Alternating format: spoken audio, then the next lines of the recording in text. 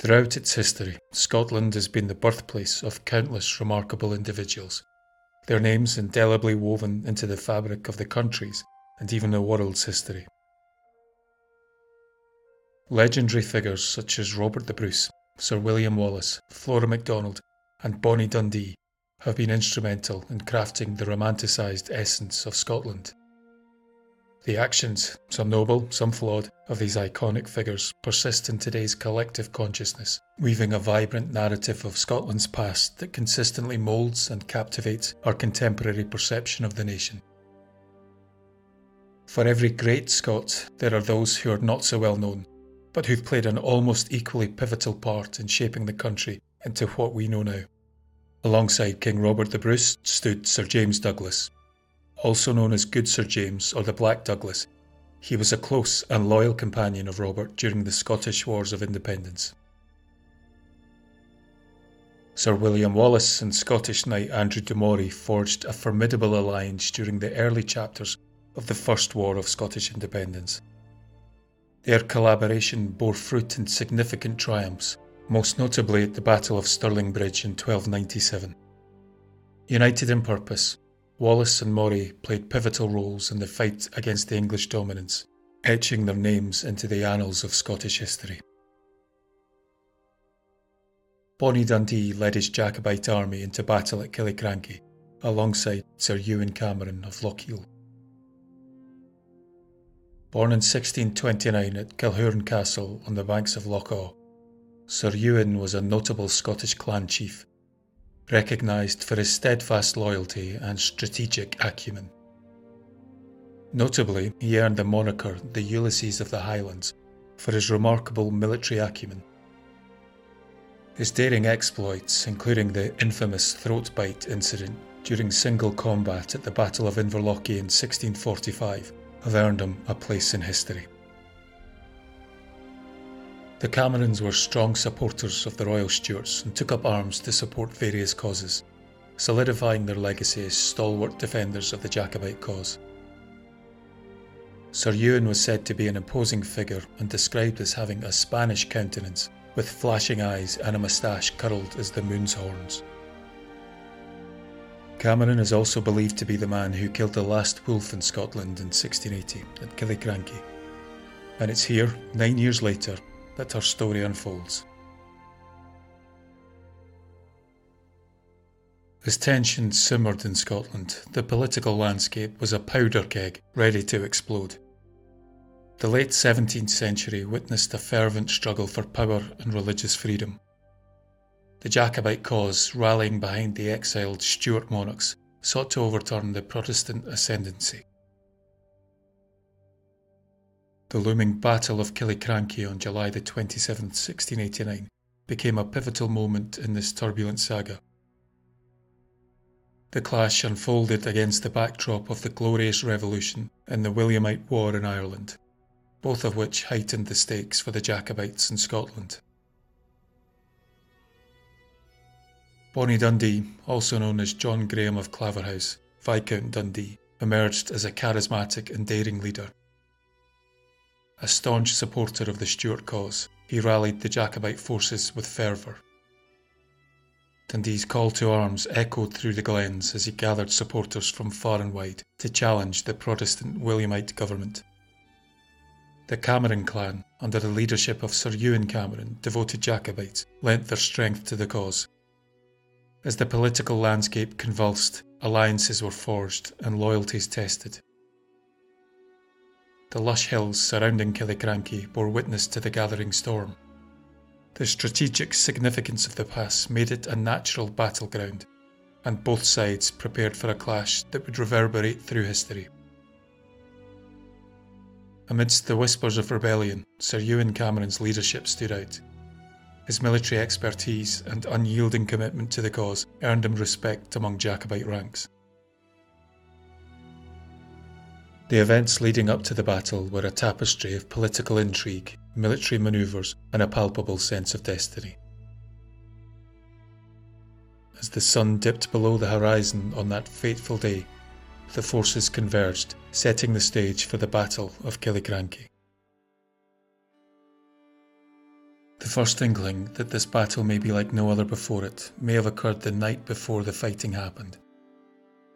As the Jacobites sheltered, doing what they could to take their mind off the inevitable carnage that would unfold the next day, Dundee retired to his tent and soon fell soundly asleep. His rest was interrupted by an unexpected visitor, a man with blood streaming from his head, standing by his bedside. Dundee woke with a start and sat bolt upright in his bed, fully expecting to have to challenge a nocturnal intruder, but the mysterious figure had vanished. Convinced it was a mere illusion, Dundee eventually settled back down and fell asleep. Yet again the strange guest returned, pointing this time to his wounded head, blood streaming from the injury, and beckoning Dundee to accompany him. Once again Dundee awoke, and again found his tent empty. This time, instead of ignoring the sighting, he decided to inquire with a sentry posted at the entrance to see if there had been any intruders during his sleep. The sentry reported no one had entered, so Dundee again dismissed the matter and tried to go back to sleep. Yet his slumber was far from peaceful. The bloodied apparition returned, persistently prompting Dundee to rise. The spirit pointed in the direction of Killiecrankie and spoke, telling Dundee the ominous warning that he would meet him there. Following this unnerving encounter, Dundee decided to get up and discuss the peculiar visitation with a Highland chief. Could this visitor have foreshadowed events that would unfold during the battle? As the light faded on Killiecrankie, the battle erupted with a ferocity that mirrored the fervent tensions of the time. The haunting war cries of Alaba Kupra reverberated through the dense forest, sending a shiver down the spines of the redcoat soldiers. In the face of this unseen menace, a palpable panic gripped them, forcing them to hastily organise into a defensive line 3 men deep. The government forces fired 3 rounds of musket shots, killing close to 600 Jacobites, nearly a quarter of their entire force. After the redcoats' initial action, silence again fell on the field, before a short volley of musket fire sounded from the trees where the rest of the Jacobite forces had taken cover. Then Bonnie Dundee gave the signal for the famous Highland charge, and hundreds of Jacobite warriors burst forward from their hiding places, charging headlong toward the brittle redcoat line. Dundee's and Cameron's troops covered the distance in the blink of an eye, and were on the alarmed government troops in seconds. The sound of muskets was replaced with the clash of steel and the cries of the wounded and dying, painting a vivid picture of the brutality of 17th century warfare. The fighting was intense, with both sides locked in a struggle for supremacy. In the midst of the chaos, Sir Ewan Cameron's leadership shone.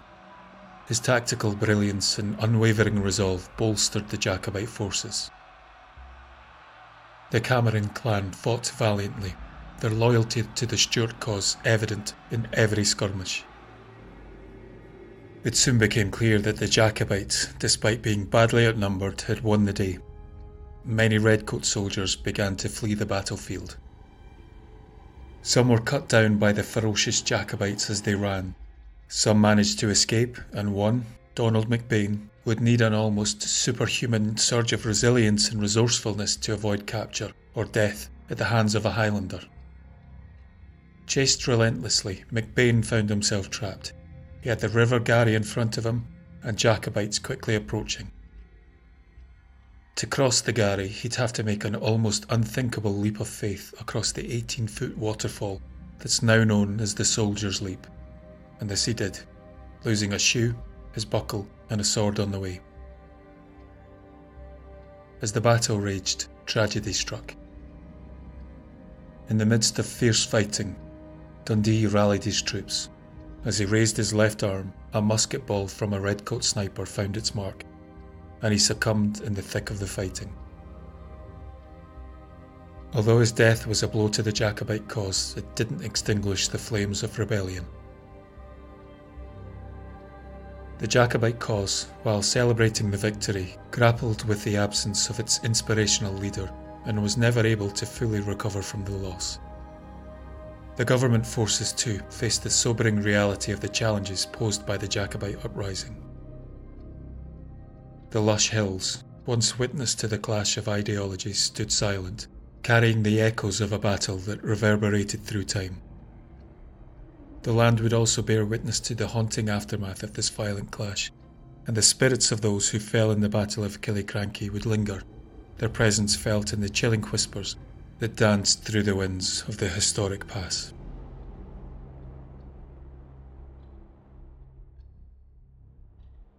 The following account is taken from the 1911 book Scottish Ghosts by Elliot O'Donnell. Many are the stories that have from time to time been circulated with regard to the haunting of the pass of Killiecrankie by phantom soldiers. But I do not think there is any stranger story than that related to me some years ago by a lady who declared she had actually witnessed the phenomena. Her account of it I shall reproduce as far as possible in her own words. Let me commence by stating that I'm not a spiritualist, neither do I lay any claim to mediumistic powers. Indeed, I have always regarded the term medium with the gravest of suspicion. I am, on the contrary, a plain, practical, matter-of-fact woman, and with the exception of this one occasion, never witnessed any psychical phenomena. The incident I'm about to relate took place the autumn before last. I was on a cycle tour in Scotland and, making Pitlochry my temporary headquarters, rode over one evening to view the historic Pass of Killiecrankie. It was late when I arrived there, and the western sky was one great splash of crimson and gold, such vivid colouring I had never seen before and never have since. Indeed, I was so entranced at the sublimity of the spectacle that I perched myself on a rock at one foot of the great cliffs that form the walls of the pass, and throwing my head back, imagined myself in fairyland.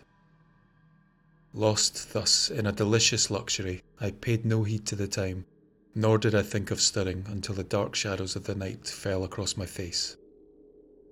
I then started up in a panic and was about to pedal off in hot haste when a strange notion suddenly seized me. I had a latchkey, plenty of sandwiches, a warm cape. Why should I not camp out there till early morning? I had long yearned to spend the night in the open. Now was my opportunity. The idea was no sooner conceived than put into operation. Selecting the most comfortable-looking boulder I could see, I scrambled on the top of it, and, with my cloak drawn tightly over my back and shoulders, I commenced my vigil.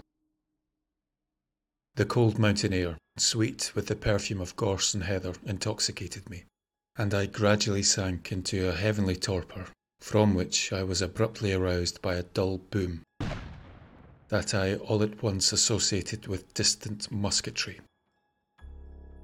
All was then still as the grave, and on glancing at the watch I wore strapped on my wrist, I saw it was 2 a.m. A species of nervous dread now laid hold of me, and 1,001 vague fancies, all the more distressing because of their vagueness, oppressed and disconcerted me. Moreover, I was impressed for the first time of the extraordinary solitude that seemed to belong a period far other than the present. And as I glanced around at the solitary pines and gleaming boulders, I more than half expected to see the wild, ferocious face of some robber chief, some fierce yet fascinating hero of Sir Walter Scott's, peering at me from behind them. This feeling at length became so acute that, in a panic of fear, ridiculous, puerile fear, I forcibly withdrew my gaze and concentrated it abstractly on the ground at my feet. I then listened, and in the rustling of a leaf, the humming of some night insect, the whizzing of a bat, the whispering of the wind as it moaned softly past me, I fancied, nay, I felt sure I detected something that was not ordinary. I blew my nose and had barely ceased marvelling at the loudness of its reverberations before the piercing, ghoulish shriek of an owl sent the blood in torrents to my heart. I then laughed, and my blood froze as I heard a chorus of what I tried to persuade myself could only be echoes proceed from every crag and rock in the valley. For some seconds after this I sat still, hardly daring to breathe, and pretending to be extremely angry with myself for being such a fool. With a stupendous effort, I turned my attention to the most material of things. One of the skirt buttons on my hip, they were much in vogue then, being loose. I endeavoured to occupy myself in tightening it, and when I could no longer derive any employment from that, I set to work on my shoes and tied knots in the laces, merely to enjoy the task of untying them. But this, too, ceasing at last to attract me, I was desperately racking my mind for some other device, when there came again the queer, booming noise I had heard before, but which I could no longer doubt was the report of firearms. I looked in the direction of the sound, and my heart almost stopped. Racing towards me, as if not merely for his life, but his soul, came the figure of a Highlander. The wind rustling through his long, dishevelled hair blew it completely over his forehead, narrowly missing his eyes, which were fixed ahead of him in a ghastly, agonised stare. He had not a vestige of colour, and in the powerful glow of the moonbeams, his skin shone livid. He ran with huge bounds, and what added to my terror and made me double aware he was nothing mortal, was that each time his feet struck the hard, smooth road upon which I could well see there was no sign of a stone, there came the sound, the unmistakable sound of the scattering of gravel. On he came, with cyclonic swiftness, his bare sweating elbows pressed into his panting sides, his great, dirty, coarse, hairy fists screwed up in bony bunches in front of him, the foam flakes thick on his clenched, grinning lips, the blood drops oozing down his sweating thighs. It was all real. Infernally, hideously real, even to the most minute details. The flying up and down of his kilt sporran and swordless scabbard, the bursting of the seam of his coat near the shoulder, and the absence of one of his clumsy shoe buckles.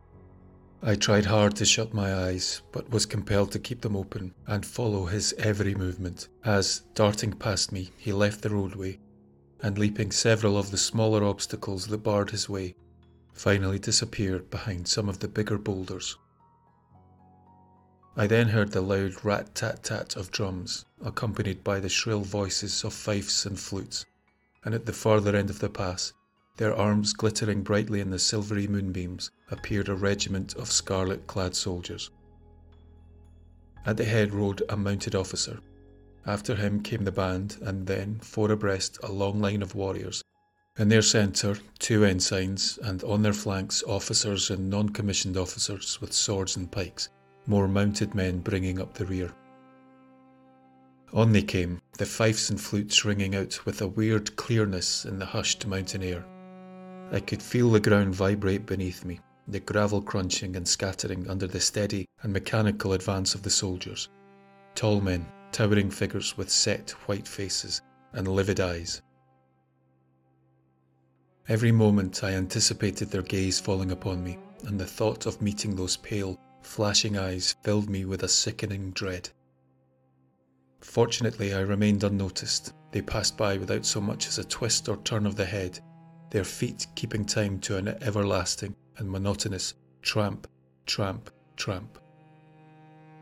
I rose and watched until the last of them disappeared around the bend of the pass, the sheen of their weapons and trappings fading from sight.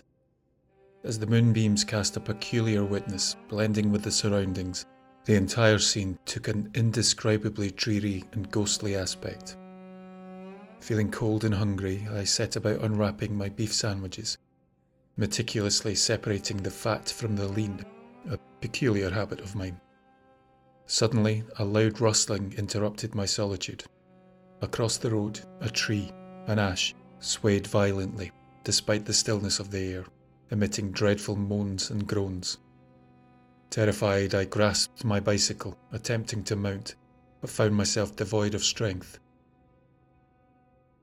To assure myself of the reality of the moving tree, I rubbed my eyes, pinched myself, called aloud, yet the rustling, bending, and tossing continued unabated. Summoning courage, I stepped into the road for a closer look. To my horror, my feet kicked against something, and looking down, I beheld the body of an English soldier, a ghastly wound gaping in his chest. Surrounding me in every direction lay the bodies of men and horses, Highlanders and English, with white-cheeked, lurid eyes and bloody brows, a ghastly tableau of death. As I stood, frozen with horror, unsure of where to look or turn, a woman, a Highland girl, dropped from the ash tree. With bold, handsome features and raven black hair, she carried a wicker basket in one hand and a broad-bladed, sharp-edged, horn-handled knife in the other. A gleam of avarice and cruelty flickered in her large dark eyes as she surveyed the fallen soldiers. Forgetful she was but a ghost, and they're all ghosts, I attempted to intervene, to no avail. With devilish glee she plunged her knife into the heart of a wounded officer, methodically stripping him of his belongings. Her acts of cruelty, both varied and macabre, held me transfixed in terror. As she turned her gaze towards me, a shriek of rage pierced the air, and she rushed towards me, her blade raised high. Overwhelmed, I succumbed to darkness, only to awaken to the cheerful freshness of the early morning sun. The phantoms vanished, leaving the pass bathed in its serene beauty. Unscathed by the ordeal, I swiftly cycled home, savouring the simple joys of a night spent amid the banks and braes of bonny Scotland. She's not the only person to have witnessed spectral activity on the battlefield. Other visitors have recounted occasions where they've been surrounded by the ghosts of dead redcoat soldiers, and others also report hearing the unmistakable sound of a phantom regiment marching across a long-disappeared gravel track. For centuries, those who go to the site on the evening of the 27th, the eve of the battle, report witnessing ghostly echoes of the historic conflict. The grass in the area where fallen soldiers are believed to have perished is said to take on a crimson hue, and anyone bold enough to touch it finds themselves marked by a sticky residue similar to blood, proving it's not a trick of the light. As the sun sets behind the hills of Killiecrankie, the echoes of the past continue to linger, casting a haunting shadow upon this historic battleground. The events of that day, where Jacobites clashed with redcoats, have left an indelible mark on the landscape and the pages of Scottish history. The battlefield, once stained with the blood of warriors, now resonates with spectral whispers. For those who venture into the pass, the very air seems to carry the weight of a bygone conflict. The phantoms of Highlanders and redcoats alike still march in unseen formations, their spectral presence haunting the imagination of those who dare to tread upon this hallowed ground after sundown. In the quietude of night, especially on the eve of the 27th, when the veil between the living and the departed is said to thin, the past comes alive. Witnesses have described ghostly apparitions, the phantom sounds of musket fire, and the chilling cries of soldiers lost to time. Killiecrankie, with its serene beauty under the morning sun, hides the spectral secrets of its past. As the day turns to dusk and shadows lengthen in the historic pass, one can't help but wonder, what unseen forces linger in the quiet corners, and what restless spirits still march in the ghostly cadence of a long-forgotten conflict.